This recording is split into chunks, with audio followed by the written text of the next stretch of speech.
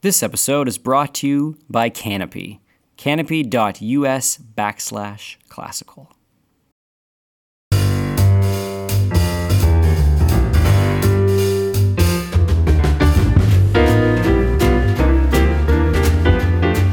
Hi, and welcome to Classical Stuff You Should Know. We're a podcast about old books, old art, old sculpture, old stuff, and we are here to help you engage in learning in a way that is not terrible. My name is AJ Hannenberg, and I'm joined by my compatriots Graham Donaldson. Hello. And Thomas Magby. Hi. And we are fresh off the heels of Easter, and what would you call that thing we do every week? Would that be engaging in the intellectual life? Is that what you would call it? Yeah, I mean, engaging, pursuing the intellectual life. Maybe just exuding, like living it. Exuding. Wow, I like that. Dwelling. We are intellectual. Oh, my word. Therefore, Are we intellectuals? Will you tell us, Mr. Magby and A.G. Sertalange? What's that? You're our resident French pronouncer, so you tell me. Is it not Sertalange? Because I'm again, Certainly. Yeah, we'll go for it. I mean, if we got to keep up with our proper pronunciation of French names. Yeah, I did have a listener literally just send me an email with a link to the Montelou. That's not how you say it. Pronunciation site. So, Oh, no. Yeah, thank you. You don't need to do that anymore. Any of you out in listener land. So I mean, for a while, my series of episodes were on like how to read history and how to understand history. This now makes part 3 of Thomas embarrasses himself with French names. So that's the actual underlying series that I'm going through right now. Our podcast license is probably going to be under review. That's after this. exactly It's, right. Yeah. All that paperwork we did at the beginning of this thing. sure. I mean, you would think that anyone could get a podcast. You think you could just like record it and put it on the internet? definitely- It's all right. I'm ready with the bribes again. It's cool. Wait, what? Get all those Apple bribes? Okay, so Graham and AJ made reference to this, but we will be talking about a book called The Intellectual Life today. The author of this book is A.G. Sertalange, O.P. So there are lots of letters attached to this individual's name. So OP. He is indeed O.P. He's so overpowered. He's going to get Most nerfed. overpowered French guy. He's going to get nerfed in the next patch. Is that what that means? I don't know. Anyway, I assume this. Do you all know what OP stands for? It means the Order of Preachers. Yeah, exactly. And what does that What does that mean? He's Dominican. Yeah, yeah. The Dominicans get the comma OP at the end of their name. So again, it's Order of Preachers. Really? That's cool. Yes. Oh yeah. How long do you have to be a Dominican to get one of those? Can I soon just as- join I for think like a you month? just join. You can't. No, it's a lifelong commitment. It's a lifelong commitment. Yeah. That's how the So you're What OP is that? You're Do OP I have for to life. do I have to pay dues? No. You got to take a vow of poverty. yeah. Oh, I got that.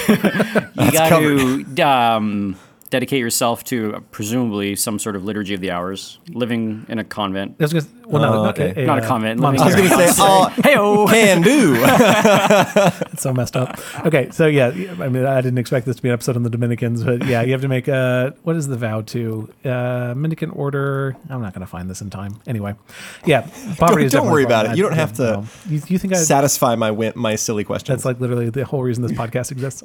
Okay, so Order of Preachers, Dominican. He is a Dominican. And then AG. Does anyone know what the AG stands for?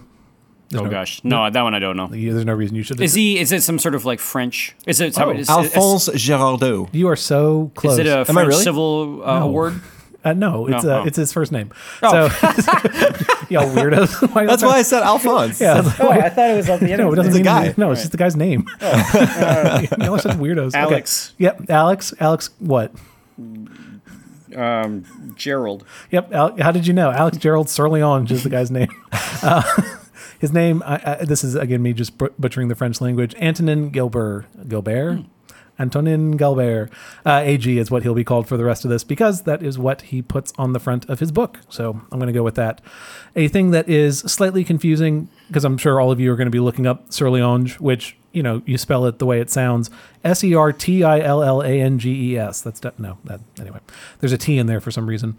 Anyway, he changed his name from AD Sertalange to AG Sertalange. So there's in case you're confused by the Sertalanges as you look them up. Okay. Let us talk about this book. Graham, you have some background with this book. What do you know about The Intellectual Life? You said when we like first met each other, you're like, "Hey, you should read this book. I'm going to lend it to you for a brief spell." And then I kept it for 3 years. That sounds about right. Sorry about actually. that.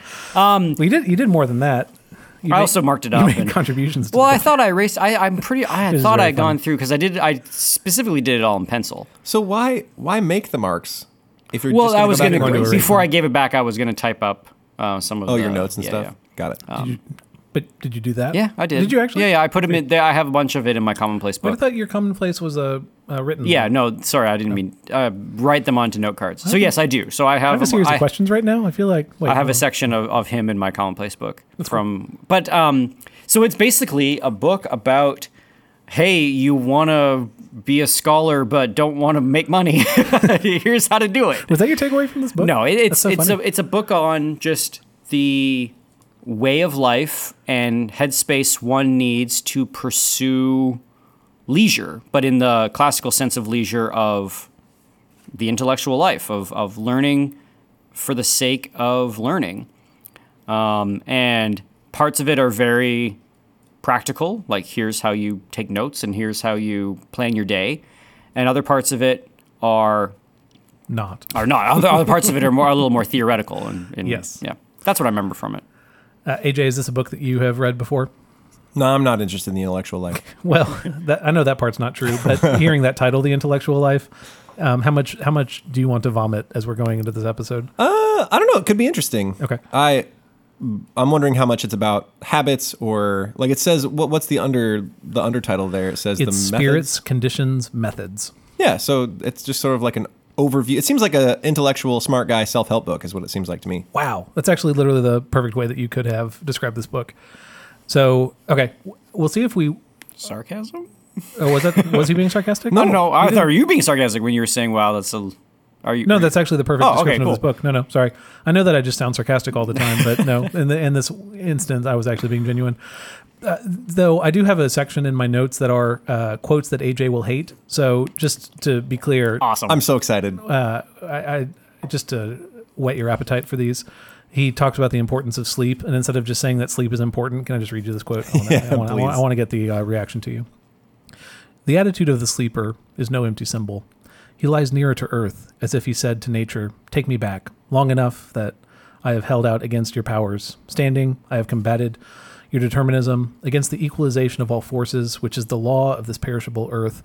I have set up the strong reaction of life. I now surrender until the moment comes to take up the struggle afresh." Were my eye rolls audible? Could everyone? If you could have turned those down just a little bit, that would have been great. It's actually it's nicer in the French, I think.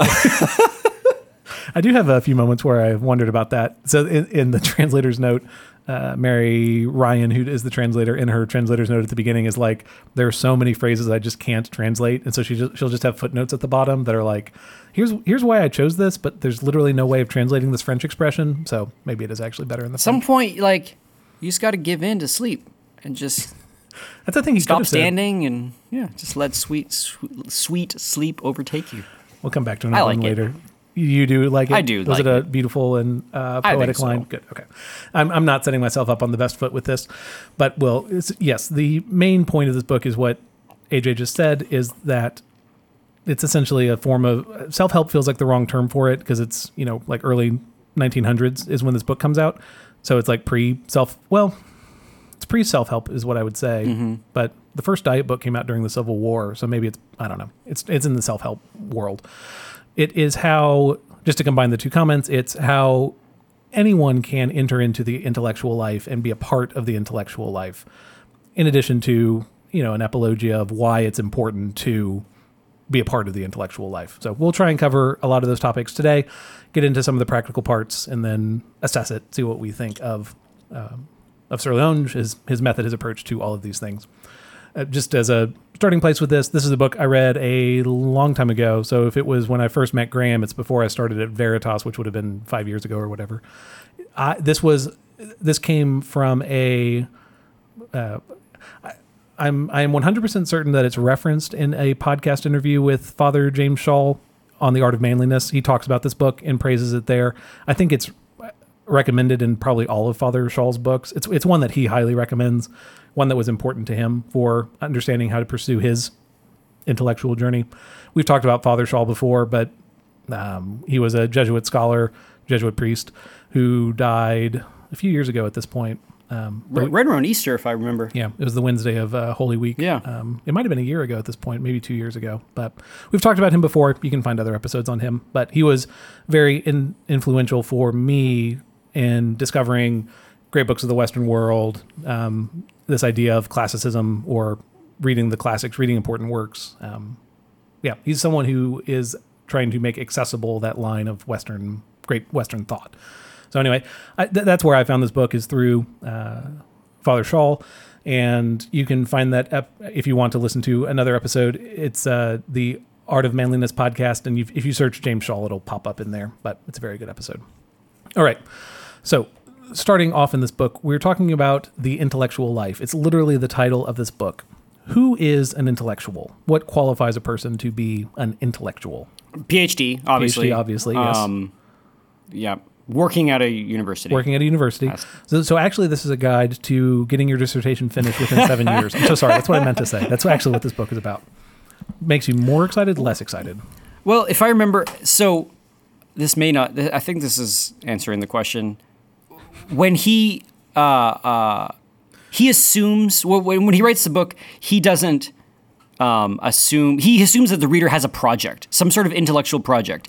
Sure. And that sort of is like an assumption that he has. It's like, okay, well, if you want to keep studying biology, but you don't work and this isn't your profession, like here's a way to do it, which I thought was very charming, that he just sort of assumes that people have these like private amateur passions that require intellectual pursuits.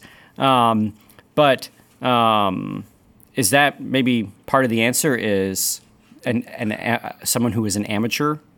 Amateur would be a part of it. I would say most of this book is written to amateurs, and again, I say this 1,000 times each of my episodes. We'll get to that later, which means we never will. So yes, it's mostly for people who aren't teachers. So kind of the opposite of our joke at the beginning. It's not, the PhD already knows the stuff that they need to read. They already know the dissertation they're working on. This is for common people. This is for common men and women who want to educate themselves. I guess anybody that looked at a book and said, "Man, I really want to read that book," that's like the first step of being an intellectual. Like it's somebody that has even just the first little bit of some kind of project of the mind. Yes. So that desire to start something, but not really knowing where to go with it. Yeah. And that's where Sir Leonge would be most helpful. My book is literally falling apart for her. How many times I flipped through it. I love this. AJ, when you hear this word intellectual, what comes to mind? Well, I was going to say, Graham probably phrased it better than I possibly could. I was going to say it was someone... I doubt that. Let's be honest. Well, he did okay. It's a simple way to put it, is that they have a project. I was going to say they are concerned with either the finer points of some subject or progress within that subject. So for scientists, he wants to find new things for... Or test something out. Test something out. For somebody who's interested in literature, they want to further develop the thinking around a particular book or, piece. But all of that could easily be said as just a project. So I think you phrased it well. That's good. He will be reaching for a broad definition of an intellectual. So not necessarily someone. He won't define it as strictly as we're saying about the project that the person is pursuing. He takes as a given that people... Well, I guess maybe not as a given, because he teaches that people need projects, but we'll get there. These are the opening lines of the book. So when we speak of vocation, we refer to those who intend to make intellectual work their life, whether they are entirely free to give themselves up to study, or whether though engaged in some calling, they hold happily in reserve as a supplement of their activity and as a reward, the development and deepening of their mind. So that phrase at the end, the development and deepening of their mind. So if we take that as a definition of intellectual, who qualifies as intellectual? I mean, anybody that's doing it, anybody that's sort of not, anybody who's in their free time is wanting to develop their mind on a subject as opposed to being entertained or amused in their free time. Yes. Well, that's actually, that's one of the points we'll cross through, and maybe we'll just jump there at that point.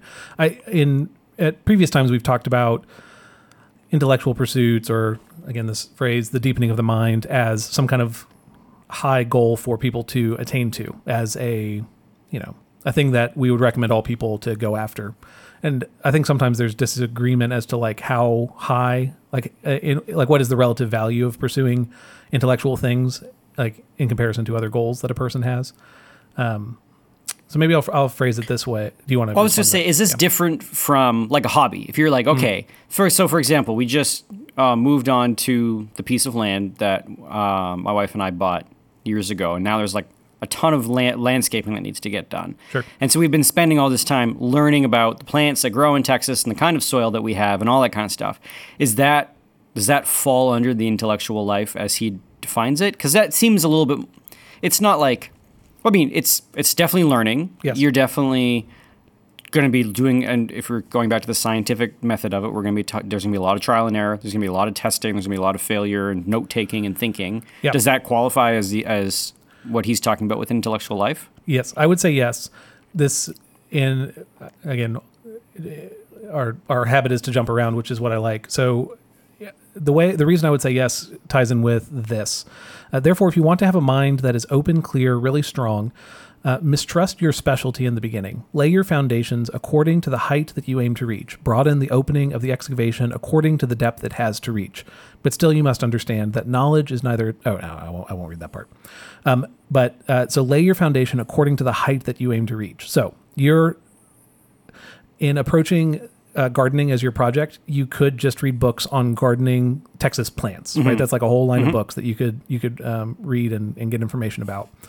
But didn't we watch this together? Did we watch what's the one about the small farm, the biggest small farm? Yeah, the biggest little farm. Biggest little farm. I don't know. Yeah. It's a documentary about people in California who start a farm and they don't know what they're doing, and they make lots of mistakes along the way. Well, a lot of their early mistakes are they're not thinking critically enough about the whole ecosystem of the farm. They're only thinking about the problem in front of them. We got too many slugs. Yes. How are we going to get rid of these slugs? And and I don't know if they do this, but we have lots of slugs. Let's put salt on the slugs. Yeah. Well, if you put salt on the slugs, you're going to kill the ground. Kill the ground underneath the slugs you're Yes. salting. And then you can't grow any plants, and then you have bigger problems, right? Well, what they had to learn is they essentially had to become students of the entire ecosystem Yeah. of their farm, right?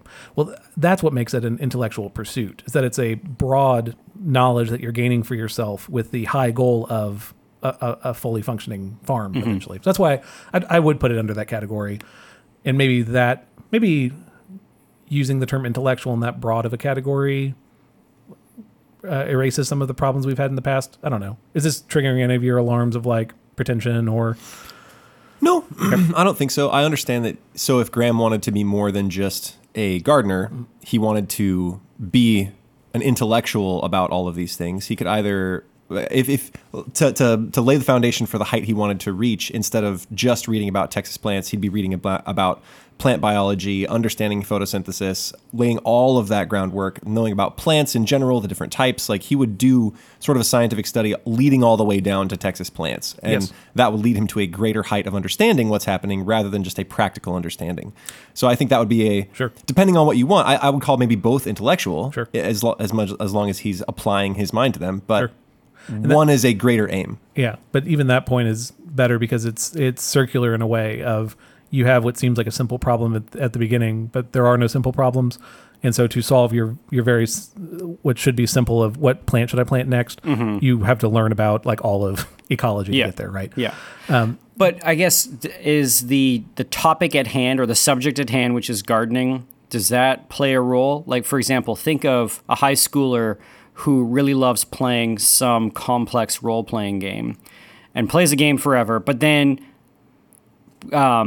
tries to figure out ways to like min-max his character, or tries to figure out ways that he can not break the game, but like, I don't know. I'm just thinking that like there are things that you would look at the surface of and say, well, that does not lend itself to, or I would feel that Mr. AG would be a little would be a little squiffy if we were applying his methodology to something like a video game. Sure. But there are definitely an entire industry of people for whom that is what they do, and You're talking about they like are esports and applying the stuff? methodology to of the intellectual life to a game. Yeah, there's esports. I'm not in the. I kind of gave up on video games a long time ago, so I'm not really up in the in how it sort of developed. But Yeah.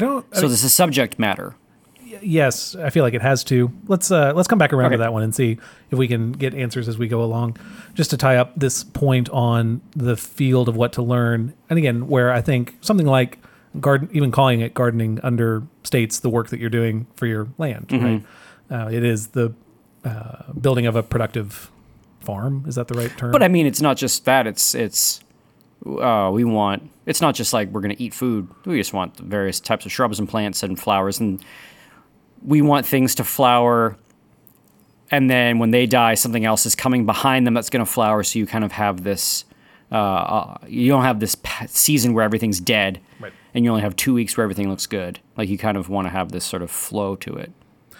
Right, but it's that plus wanting to live alongside it. Because if you only wanted the plants to live and be fine, you wouldn't move out there. Sure. Right? So Yeah. Again, it's a more complicated problem than it looks like at first. So again, just to tie up on this, this is Sir Leon just making a broader point about how you pick what to study. That first point we just read was about a broad foundation is necessary to achieve any heights in a subject, but he'll still acknowledge the need for some type of specific knowledge. But he's critical of specialists, as you will see. Everyone in life has his work. He must apply himself to it courageously and leave to others what Providence has reserved for others. We must keep from specialization as long as our aim is to become cultivated men. So we must be generalists, right, to be cultivated. And as far as concerns those to whom these pages are addressed, superior men. But we must specialize anew when we aim at being men with a function and producing something useful. In other words, we must understand everything, but in order to succeed in doing some one thing. So it's this combination of broad knowledge, broad foundation, but to be useful to people, we're going to need to learn deeply individual subjects. This is tying in with what Graham mentioned earlier. This book is mostly written for people who have jobs. It's not mostly written for like future monks or whatever. And that's what he's trying to say. To be useful in some capacity will require specialized knowledge, but to be a cultivated person, man or woman, to be a great man or woman intellectually requires a general knowledge. Is that a fair comment? Do you all agree with that? I'm vibing with most of that, except the part where he says he's superior. Oh, no, he's not saying he is. He's saying that be like a cultivated intellectual person is to be a superior one. I've always taken beef with that. Yeah, I mean, why is a cultivated intellectual any better than a man who serves his family, works hard? No, that's not the community. I think the axis is intellect. I don't know. Like if you have a 30-year-old who's read a bunch of great books and a 30-year-old who's played video games for those 30 years, like, is there a difference between those two people? You're taking superior in the language of like a value. Like, does the video game person have like less value than the book reading person? Well, I would maybe take constant video game playing as a lack of virtue, in which case there would be a problem. But so far as they both pursue the virtues, I don't see any extra virtue in someone who pursues the intellectual life versus someone who has, charity, fortitude, wisdom in how they act.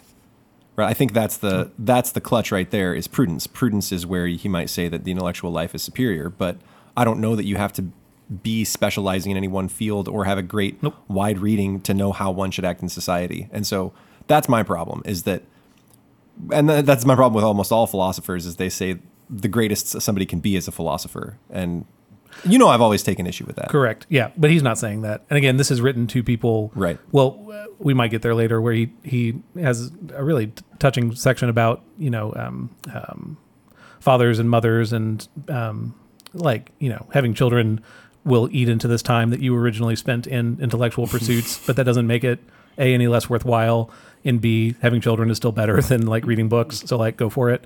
So he's trying to balance. Can you confirm maybe? Yeah, having children is way better than reading books. Yeah, having children checks is the best. My one experience is what. Hey man, you got more babe experience than we do. This is fair. I'll check back in when they're a teenager. Let me know. But I work with high schoolers and I like them quite a bit. That's true. So they are. I do too. All of us work with high schoolers. Okay, so who counts as an intellectual? That was our opening question. The answer is anyone can. And an intellectual is a person who is pursuing the growth of the intellect. That's probably the easiest way to put it. Fellas, the intellectual life is a worthy pursuit. But in the modern world, there are lots of distractions. I mean, the internet is literally a machine that is dedicated to stealing our attention. That's hard to keep the intellectual life if you've got something that is constantly stealing your attention. There's been tons of apps that have come out that block websites or limit restriction to websites. But this new app called Canopy, which is a sponsor for today's episode, is awesome. Not only can it block entire websites that are big time sucks like Facebook, Instagram, Twitter, but if you're a parent, it can also block explicit content for your student. If you're a school, it's something that can not only just block entire web pages, but it can block partial web pages. So if there is a web page that has worthy content but has questionable advertisers, Canopy can block that stuff out. It's great. And the vast majority of Canopy's use case scenario is on mobile because studies have shown that most teenagers now interact with questionable and explicit content on their phones. I remember when I used to teach out of school a bunch of years ago, we tried to do one of these like first generation website blockers, and kids could get around it in like 30 seconds. But with Canopy, there's the parental controls of it are top notch. There is the parental app, and then the app that goes on the phone. Students can't get around it. They can't access web pages through like Google Maps, which is even a thing that you can do. They've thought of everything to make sure that any kind of front-facing or any kind of like web browsing application is going to have Canopy integrated with it. And you guys that listen to our podcast, you can go to canopy.us/classical, and you can get 30 days for free and up to 20% off forever. So if you sign up, you get 20% discount forever. That's great. So canopy.us, that's canopy with a C, .us/classical for 20 days free and 20% off forever. I think one thing to add just before we move on is when you're talking about that general knowledge and then also the specialized knowledge, that it sounds like it's something that you choose, but he reference to the fact that it was providence. Yes. And I think that's definitely true, is you are going to be called to learn about something that you maybe didn't necessarily think you were going to have to, right? Like we all ended up getting jobs teaching at a high school, and therefore we now need to think about childhood development. You just need to think about like the growth of a soul through school, and then also, which may not have been what we thought we were going to do with our lives, but here we are, and now we're learning about it. Or gardening. I never thought growing up in Saskatoon, Saskatchewan, that I had to learn about Texas plants. Sure.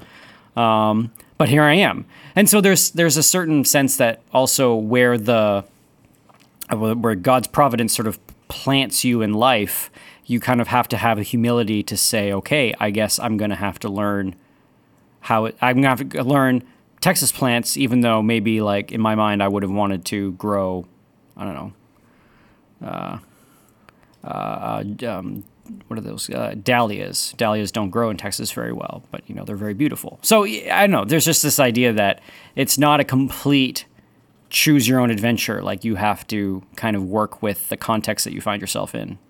Yeah, I was flipping through to find this. To act without throwing oneself into action is not the act of a man, and man cannot find real rest or instruction or training in it. Therefore, if there are not already any demands on you, look for causes which will inspire you because they are worthwhile. And that's so there's something to the problem. This is what you just said. Problems present themselves, and we either ignore them, and in your case, it would be, well, I hope the dirt grows something one day, or you throw yourself into the task of figuring out how to better the land around you. Yeah, there's another quote in here that's either act with full force or not at all, but like don't half-heartedly do anything. That's another part of it. So throw yourself into whatever is around you would be one of the lessons from this. Okay, so we are all over the place, and this is good. So who counts as an intellectual? Anyone who wants to pursue the growth of the mind, the development and deepening of the mind is the phrase from the very beginning. So hearing that phrase, the development and deepening of the mind, I would say that you two are people who have committed yourself to this. Again, all three of us, maybe. Yes, but I'm flattering the two of you and feel weird flattering myself. So you are a bunch of nerds on a podcast about, old There books. goes the flattery. I'm sorry. Good. What's it called when you like give a compliment and then like immediately undercut it? Backhanded compliment. Yeah, thank you. So y'all are a bunch of nerds. So when you all hear about this deepening of the mind, I view this as something you all have already committed yourself to. How long? I don't know. How do you go about that? And if that's too broad, we'll get more specific. But How is this something that's a part of your day-to-day life? I go about it poorly, I think. What do you mean? I mean, I have bad habits, and I'm currently trying to kill those. But the podcast is honestly one of the things that forces me to have good habits. I have to read a book for the podcast. I have to research a piece of art. I have to, I had to read Faust for this, and man, I never would have done that just on my own for kicks. So I also have a book club that I can usually keep up with the books, but occasionally I have to miss. I've had to miss this last one, but we're doing another book coming up. So that's another thing that forces me to learn, and also teach in English and rhetoric classes. I have to learn about my craft. So partially this is one of the ways that I do it. So you have something on the line. You have the two of us that you have to be embarrassed in front of if you don't. I've got deadlines and stakes. Sure. Yep. No, that's a good point. I think it's completely inseparable from some sort of habit of reading. For me personally, there needs to be protected time in the day that is dedicated to reading. Normally it's in the evening, but that needs to be time that is not unquestionable, because there's definitely times when you don't do it, but it needs to be seen as something that's built into the habit of life. So Sure. This is the first thing that comes to mind, is protected reading time. If you were to guess how much that time is, do you have any estimate? It's probably at least maybe 45 minutes a day, Okay. which isn't lots, and it's usually at the end of the day, and then before we were building the house, and sort of that became a big time. So basically, for the past 2 years, my reading life has been difficult. Right. But then years past, there could be entire sort of afternoons out of Saturday where I was reading for 3 hours, and then that became fodder. Yeah, again, fodder for the podcast, or things that were brought into the classroom, that kind of thing. So it's you definitely need to have it be a protected time in your life, in your day. Yes. That's one of Sirleon's main points in here, is that the time needs to be set aside. So there's the amount of time itself, but then also that time needs to be treated, he'll use vaunted language with it, but it's holy, it's sacred, it's whatever, set apart, and needs to be guarded. That's the language you're using also, Graham. So you have to be really careful with that time, because if you're not careful with that time, people will take from it, right? And you won't be able to pursue the things that you care about and want to go after. His recommendation for an amount of time, are you ready for this? 2 hours a day. Ooh. 2 hours a day dedicated to the development and deepening of the mind. What do you think about that length of time? It makes sense. I feel sort of as teachers so for example, on Wednesday and Fridays, I've got 6 hours of class where I'm teaching. But a lot of that time, if it's a specific kind of class wherein there's going to be conversation, is not time that, it's also time that sort of feeds into that. So every once in a while, there'll be things that a student says, they don't even realize it, but it's putting together some pieces of something that you'd been thinking about before. Yeah. And so you jot something down, and then all of a sudden you've got the next little piece to whatever you've been turning over in your mind. So the job definitely, I think, feeds into that as well. So that's helpful. That's a good thing. If I was, I don't know, laying bricks all day, or I back when I used to work in a library, when I was shelving books all day, you had less opportunity to do that. But you still find things. So it's like you're shelving books and you read the titles and you read the spines and you're like, okay, that's interesting. I've never heard of this thing before. You flip to the table of contents and then you're like, I should come back to this. So I think it's 2 hours seems like a lot of where it's just like sitting down at my desk doing X. But if you kind of have your antenna up for it all the time, podcasts in the car, conversations with people, I was even at a brunch for Easter yesterday, and the guy who was hosting the brunch had a giant bookcase. And while there was a delay in the conversation and he went to make eggs or whatever, I was left alone in the room, and I just spent maybe 15 minutes just looking at all the books in the bookcase, right? And so then you're like, oh, this looks really interesting. This is a topic I've never thought of. I would want to read that book. That's how I get to know people that I've just met, is I go look at their bookcase. Yeah. I feel like you learn a lot about a person looking at their books. It's terrifying. So I think you need to have your antenna up about it for the whole time, or just sort of feel like it's always like a program that's running. So you're always looking. Yes, I think that's really helpful. So that when I hear 2 hours, I'm thinking a 2 hour like block. Yeah. It takes literally 2 hours, and I'm focused during those 2 hours. And I don't think that would ever happen. Sir Leonge will also speak really highly of doing this work in the morning. It's like, well, maybe I'm. Yeah. It's like, what's the polite way to say it's never going to happen, right? Yeah, good luck, buddy. Yeah, which is probably more on me than it is anything else. Maybe like one blessed summer day when all the stars align and like school is off for the summer. Yes. And yeah, But most every day, it's I'm not waking up early enough to fit in 2 hours and then go to work. I don't know. Maybe that's what God made coffee for, but it just seems like it would go really poorly. I do think that I've read this before, and just because it's online, I assume it's true that the average person now reads more words a day than ever before in history. So, makes sense. For long periods of history, most people couldn't read in the first place, but then also books were rare for a while. Anyway, we're surrounded by words all the time, but they're not books. They're not like great material that we're exposing ourselves to. I think your example of podcast is spot on, that whatever information that in 1934 or whenever the first version of this book came out, Sir Leonge would have actually been focused on one book. We're experiencing that information diffused throughout the day instead of in 1 2 hour block of time, right? Mm-hmm. So, it's a 10-minute chunk of podcast here. It's a couple tweets that are like really fascinating. It's like collecting those things throughout the day. And I think that amount of time would be more than 2 hours. Yes. If you think about that. If you think about it that way, right? But as some commenters have pointed out, there's no substitute for actually reading a book. Yeah, sure. And like listening to a podcast is always a derivative of that. Sure. So even this podcast is a derivative of This going book, and picking right? up this book and reading it. Yes. And I gotta say, it's a dense book. Yeah, and I feel like it's a good. lot of modern reading is derivative, Yeah. right? Where instead of reading the primary source, you're reading a codification of 6 different primary sources that is its own. Well, there's a lot of fear, terrible right? version. People saying, I really want to get into Plato. What's a good guide for getting into Plato? And it's like, Plato is you the- actually can do it. It's Right. not hard. Right. I mean, it's Well, not. Plato's an easier one. There's some Plato's tough an ones easier out one, there. but there's just a fear that I don't have what it takes. I need someone to sort of take me by the hand to get into it. That's why I just get the Norton Criticals, baby. Because they give you the annotations throughout. Yeah, they're that sure. extra little help that you need. And then if you're confused, there's always the introduction and there's like criticism at the end and explanation and essays. And I find that they're super helpful. But you all are probably better people than I, but I remember this was in high school going through Shakespeare and having enough trouble with the language that I wanted to do what's the one that's like the No Fear No Fear Shakespeare? No Fear Shakespeare. Yeah. So like that would be, anyway, so I'd have, I think it does side by side, right? It has the No Fear translation in quotes on one side and the original on the other. So like, I should have been able to read Shakespeare on my own, but instead I wanted the like, what's the polite term for it? It's like just bad, isn't it?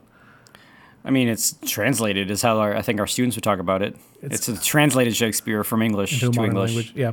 So, I so much identify, and maybe that's a part of that intellectual growth being dispersed throughout the day, is that it does feel harder to sit down and actually focus for, don't call it 2 hours, call it 1 hour. Like to actually sit down and go through a difficult book is really hard, and to avoid the temptation to flip up your phone or like Yeah.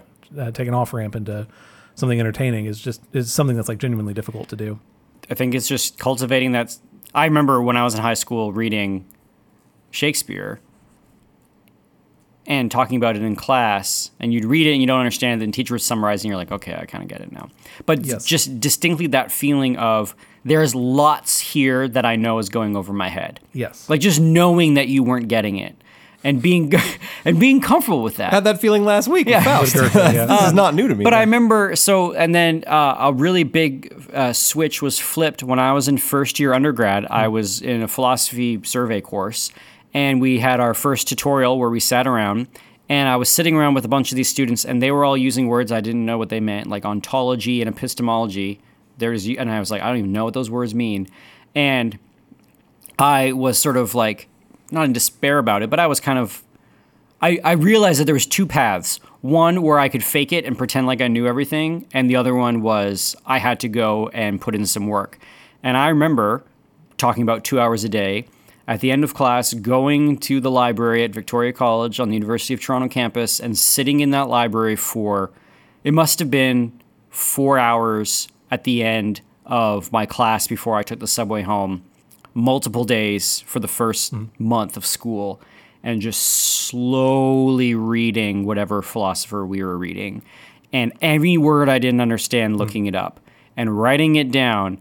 And it wasn't until I did that, then I owned it. Then it was like mine, and it was territory that I had won, as opposed to mimicking other people's the way that they talked in tutorials.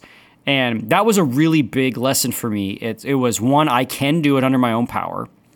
Two, there's no substitute for like sitting down and going and just sort of festina lente, right? Doing the long way properly. And three, when you had it, it was yours forever. Like it was, and you never felt like you were going to be this big faker that was going to get called out for not knowing something. Because if you didn't know it, you honestly didn't know it, as opposed to pretending like you knew it. Right. If you were just sort of copying how the smart kids in class talked. Yes. So that was, and I think that's kind of what he's getting at too. Yes. Is you kind of have to put in that legitimate time. And there's always the danger with faking it, that someone in there knows you're faking it, or being found out. Yeah. Like, the ontological, the study of, like dogs and stuff. And then being super embarrassed in front of everyone. Yeah. Or like using phrases like bottles the mind, and we got to curve that problem. You know what I mean? Yeah. These things that you've heard before, is that actually a thing? I've corrected these in papers. Oh, in recently. papers. Oh, this is wonderful. So, yes. But how long did it take you to get up to speed? Did you say, was it Plato? What did you say you were reading? Yeah, I think that was a first year survey course, and I think it was Plato at that And then time. did it take Or the maybe it was Aristotle. Did it was take one the of whole semester? Did it? Yeah, I mean, Okay. it took a long time before I realized like I could sit with a page, because we would have reading for tutorial and you had to come and be able to talk about it.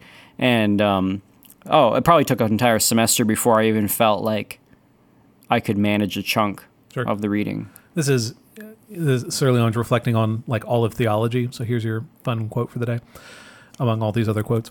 It is not so difficult as people think to grasp the science of theology, nor is it a very long study to reach the degree of acquaintance with it that we have in view. It would be a different matter to take it up as a specialty, which is true. If you devote 4 hours a week to it for the 5 or 6 years needed to form the mind, that will be quite enough. Afterwards, you will only have to keep up with what you know. So 4 hours a week, 5 or 6 years would be enough. Do you want to guess? Graham, do you remember how he defines like knowledge of theology? It's a very funny. I don't remember. Is he like, you've read all Aquinas? Yes, it's actually that. It's you've read the Summa. That's how he defines that theology. It's very funny. He has a section in here about what was it? It's called like the perfect the Thomism, the ideal framework for knowledge. Which anyway. So yes, 5 or 6 years, 4 hours a week is enough to get up to speed and intelligent. I don't know what the word sufficiently cultivated to have discussions on religion would take only 4 hours a week. And the same with yours, you put more time into it. It was a shorter number of, it was 5 months instead of 5 years. But I was in the environment where that can happen. And that's probably a foundation that you still have to this day. Yeah. Right? Yeah. And it was less like the actual thing that I learned and more just the realization that it's achievable. You just got to break through it, and you just got to stick with it. You can stick with it, and that. And I find that that's sometimes an ongoing process. Like I've known in the past what ontology and epistemology mean, but I looked them up just now, just to make sure that I was using the words correctly. And that's what he's saying, right? You get to the point where then all you're doing is sort of a maintaining. Yeah. And there's definitely been books I've read that I've entirely forgotten and have to go back and sort of review. And so I feel, it's a continual process of keeping up these things. Now you're making me question it. So ontology is like the study of being. And epistemology is how do you know stuff? Knowing, Yep. Okay. Study of knowledge. Phew. Nailed it. And that's, I just showed you all earlier that, this book has been flipped through enough that pages are falling out of it. It's one that I had to stop underlining things because I was underlining so much of the book. It was just losing its, like, it didn't mean anything to underline anymore. And so I started flagging things this most recent time through, but it's, I'm still overwhelmed with flags. Anyway, but there were parts of this book that I was remembering as I went through it, right? Things that I had forgotten that I'd read in the book. And that's how most things that you read, you will forget, right? That's the way. That's not a bad thing necessarily. Maybe the goal is to capture the things that matter from the books that you read. Well, nothing. So, Blinkist. Yes. So that drives me bonkers. Blinkist is one of those like, we don't read a book. We'll just listen to us summarize it in 15 minutes. You can either do audio or you can read it, and the whole shtick is that it's 10 to 15 minutes in place of a book. So let's think of, so there's that as a paradigm. Oh man, then why did these people write the books in the first place? Yeah. So I feel like, because I'm going to have the opposite problem you have. So there's that as like, as one way of like engaging with material. Yes. And then there's the other side of it, which is in the Middle Ages, there were people for whom they had maybe 3 books and they spent their entire lives like with those 3 books. like living in those books. Yep. And growing into those books and having those books grow into them and being this, you know, this rich, as insofar as the book was worthy of that kind of devotion. And so if you sort of, well, we live in an age where we don't just have one book. We also don't want to be like, I don't think we just want to be consumers of like bite-sized content. Graham, AJ, before we go any further, I want to thank our Patreon sponsors for making this episode possible. Our Patreon sponsors support us at one of 4 levels. I'm going to go through them right now because I think many people listening, they want to be a part of this as well. They want to become patrons as well. We have a $2 a month tier. Those are Gibelines. At $2 a month, you get access to all of our episodes ad-free. You also get access to previous content that we've done, mostly at conferences. So you get access to many other bonus episodes as well. At $10 a month, you get access to our in-between episodes, which we record after every single episode that we record. You also get access to our monthly AMAs, which I think are really funny, some of our best content. In addition to all the same benefits at the $2 a month tier, you get access to ad-free episodes. Above that, at the $20 a month tier, you at that point are giving input into the podcast. You are helping us come up with future topics, to come up with future merchandise, in addition to all benefits from the tiers below that. And finally, and you heard about this in recent episodes, we have added a Helios' Acolytes of Love tier at $100 a month. At this level, you are a true believer and you are the most faithful of our listeners. At this tier, you get all the benefits from lower tiers. You also get, I can't believe I'm saying these words, that you get a Helios' Acolytes of Love crew neck sweatshirt, you get Helios' Acolytes of Love Crocs, and you get a free copy of all future merchandise as we create it. So incredible benefits at this level. That is only for $100 a month. You can find all of this at patreon.com/classicalstuff. Thanks again to our patrons, and thank you all for listening. To rephrase, your problem is that how dare they summarize these books down to 15 minutes when books are meant to be like engaged with? Well, even as I say that, Yeah, we then should I at least think summarize them in an hour. well, now that I Give say them a that, full I think there's podcast, like please. there's probably like business Like our management books that can be summarized in 15 minutes. And that's what I was going to. So my problem's the opposite, where it's, well, those books shouldn't be published in Yeah. the first place, right? They're many of them are vanity projects for Yeah. the people who are publishing them, or they are a way of, it's consultants who want to add to their appeal, so Sure. they publish a book, right? You get to put comma author after your name. yeah. Right? Okay, fair point. So again, to say my problem's on the opposite side. I was listening to a David Allen interview. He's the guy who invented or founded whatever Getting Things Done, GTD. And he was saying that 3 business books are published every day. Well, I don't think any of them are worth reading, right? I don't, any of the 1,000 books. And I don't know when this was. This could have been an old interview, but That's insane. Yeah. That's craziness. yeah, but none of those books are worth reading. So you're not missing out. Or is what I'm maybe trying to say. Yeah, one is, and you got to read all yeah, of to them. find out which one it is. Just to tie in with this thought of we'll forget most of the things that we read. As a result of that, we need to capture what's important about the books that we read. This also ties in with the point from before about that intellectual deepening will happen at different points throughout the day. It's not only when reading. That's probably a fair thing to say, right? Conversation is an important way of gaining knowledge. Just being out on walks would be another way of getting important knowledge. Have at hand a notebook or a box of slips of paper. Make a note without waking. Oh, he's talking about this in the context of you should have a notebook next to your bed so that you don't have to like wake up in the middle of the night. You can just like write your note and then go back to bed. Make a note without waking up too fully, without turning on the light if possible, then fall back into the shadows. To get the thought thus off your mind will perhaps help you sleep instead of disturbing it. So keep a notebook with you at all times so that you can capture those ideas as you go, even at night, right? There's an intellectual deepening happening there. Okay, so where have we gotten so far? We've said that anyone can be an intellectual. It's whether you are pursuing that deepening of the mind or not. The amount of time that these intellectual pursuits take is 2 hours a day, is what Sirleonge is recommending. I think a reasonable way of modernizing that is to say it's not just 2 hours of focused time, but that you should be collecting whatever is interesting to you throughout the day, which could come from conversation. It could come from online, right? I have a whole list of tweets that I think are fascinating that I've screenshotted. So Sure. I think that counts as things that I'm collecting throughout the day. I mean, we're entering in a really interesting time with the growth of Substack, Yes. and now actually people who have really worthwhile things to say are really being able to leverage that without having to go through a corporation Sure. or some sort of editorial. Not to rag on editorial boards, but you don't just have to go and find The Atlantic Right. to go read someone who has a really good take on a current event or whatever. Sure. But the trouble is you need to sift and weed and find. Maybe, but as long as it requires you trust the person who you're following on Substack. Mm-hmm. And for as long as they're interesting, you can follow them, right? Mm-hmm. And then abandon them when they're not interesting. What is this Substack? Oh, it's a what's it called? It's a subscription site where you can subscribe to different thinkers, different writers that you find interesting. Oh, It's Patreon essentially for just Smarties. like creating a blogging website, but they integrate it. It makes it really easy to monetize it. Yep. So that's how it's sort of grown. But it's not just like people talking about politics or current I events. want to say the top 10 are it's like a bunch of Bitcoin newsletters. I'm and sure stuff. there are. Yeah. But I found ones where there's one guy and he lives in rural New Hampshire and he tries to tell little folk fables. Like the kinds of things that you would see like Aesop's fables, but he's writing his own.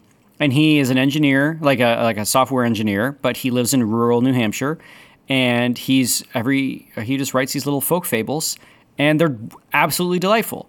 And and he's able to make money doing it. I don't know. Right. It's just so there's it's kind of this thing that's happening and growing and yeah. Anyway. Yeah. And even when people talk about, there are other websites you can go through to do that, but Substack's probably the main one right now. Sure, but to your point, saying that yes, we don't need to dog on the internet. It is. There are good things that you can find on there, collect on there, yeah. even if I think this with people complain about their Twitter timeline. Is it called a timeline? What's it called? A feed, your, I guess. Your Twitter feed. You can cultivate that, right? Sure. I'm sure we've referenced this before, but AJ, what does your Instagram feed look like? Oh, I don't. I've gotten off Instagram. I do Oh, have you Reddit But your Instagram feed was like Just cat puppies memes, and- fail blog, and and The Onion Yeah. and Babylon Bee. So it was all like non-angst inducing. I didn't follow any individual person that would Yeah. make me feel bad about myself. It was just people being bad at stuff and cats mostly, which was honestly delightful. And I've thought about this of, having different Twitter accounts that are, when I would just want to waste time and laugh, here's my meme account. When I just want to read about finance, here's the finance one. So there are ways to, the problem is probably rarely actually with Twitter or Instagram. It's with who you choose to follow in the first place. Yes. Right. So, it's your gates and walls aren't all that calibrated. yes, but you can put them up, right? For sure. And there are ways to do it. So, okay. Just in line with this idea of the time that is set aside for these intellectual pursuits, I'll read this. Maybe I don't know if I'd call it a story, but I think this is the situation for most people of what they're giving up for that time would look something like this. But look at these serious people called workers, businessmen, industrialists, public officials, big merchants. I speak of them in the mass. When evening comes, they lay down the reins and throw off thought, giving their minds up to the dissipation which is supposed to refresh them, dining, smoking, playing cards, talking noisily, frequenting the theaters or the music halls, gaping at the cinema, and going to bed with minds relaxed. Maybe you can tell from this that it's written in the 1930s, but anyway, because, what else would you add to this list? How do people relax at the end of the day? Yeah, any like Netflix. Yeah, Wouldn't Netflix all be of the- Yeah, TV. My dad Yeah. sleeps in his chair, and I don't know. My mom listens to music. Yeah. So yeah, maybe would add more to that list. Yes, indeed, relaxed, but like a violin with all its strings completely slackened. What a labor next day to tune them all up again. I know industrialists who find their relaxation in reading Montaigne. It has a longer list of authors here. Deep in a comfortable armchair, well lit from behind Beside the fire, their family around them, quiet or in the buzz of pleasant activity, they live a while after having toiled all day. This is their moment. This is the moment of the man when the specialist has done facing up with head and heart to innumerable difficulties. And then he goes on from there. But that's as clear as you can get that the point of this book isn't just for monks in a monastery to read more books, that this is for anyone at the end of their long day to find intellectual pursuits that are relaxing in a way that isn't just it's not only for the sake of developing the mind, it's to prepare yourself for the next day of work as well, right? There's something it's like a mental fitness of some kind, that you're prepared for the next day, as opposed to, what you would really rather do is slack off and experience entertainment. That it's a relaxing type of work that you're doing, I guess is one way to put that. Okay, have we covered everything on this one? I think we got through all the big ones. Anyone can be an intellectual, that it requires a commitment of time, that seeking broad base of knowledge is a great way to go, and that broad base prepares you for the heights of knowledge. Some of this comes from, I had originally wanted to do, I think I might have mentioned this to you all, that I was going to do an episode on Euclid, on mathematics, but I accidentally got the wrong copy of Great Books of the Western World from the library because I'm a dumbhead. But there's this story about in the 1990 version of Great Books of the Western World, they took out a number of the scientific and mathematical works that were in the 1954 version. And the reasoning for that was that they were deemed too complicated for the common reader. Really? Yeah, and that's just one of those things. Like that's one of those insulting things to me, to pretend that like math is for only a certain kind of human. Yes, and same for science. Yeah. And it was probably, I haven't read it, so maybe it is actually super complicated, but it was something about, I think it was on optics. So like literally, how do eyes work? Which sounds kind of interesting. But, that's fun. Yeah, it's one of those insulting things to say that someone who has said, I want to read the greatest thoughts there are of the Western world, can't attain to the heights of scientific discoveries from 500 years ago. So. I mean, this is why some classical schools have it where you as teachers are on a rotation of the courses you teach. Yep. So instead of me teaching 10th grade English for 30 years, I have to go and teach math and science and physics and geometry. Right. And then the geometry teacher is not the geometry teacher. It is a teacher who is now teaching English, who is now teaching literature, who is now teaching history. And there's something super appealing to that. I imagine that there's something incredibly like anxiety producing for a school administration in that. And it's probably difficult. You have to find people that are wanting to do that as a profession. But wouldn't that be a good signal? Totally. It's a lifelong learner, Yeah. someone who has that broad base of knowledge that would want to continue to specialize that way. I don't know. There's something to that. I've been thinking about, you talked about, are they called master teachers? What are the people do they teach like that, where they're teaching different subjects? It was in England. I'm not sure. I would imagine they're teaching single subjects. Okay. I'll find another quote I was looking for. We'll do it in the Patreon. I mean, we do this with younger grades, right? Your third grade teacher teaches everything. Yes.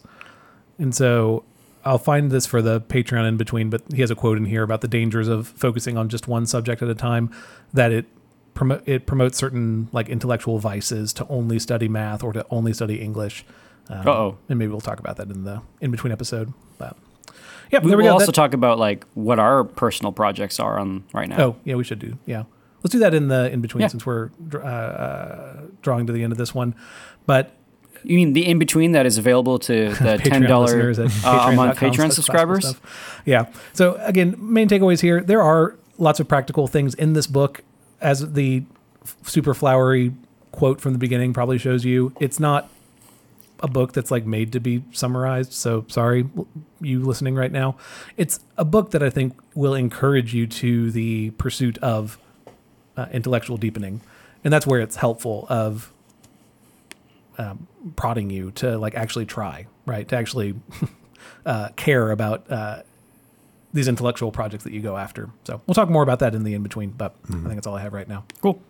All right. Well, this has been Classical Stuff You Should Know. Thanks for listening. And you can find us on the Twitters at CLSSCAL Stuff. You can find our website at Classical Stuff or patreon.com/Classical Stuff. Yes. We also still have the classicalstuff.net website. ClassicalStuff.net is also our website, and you can reach us via email at theguys@classicalstuff.net, and we will try to reply to as many emails as we can.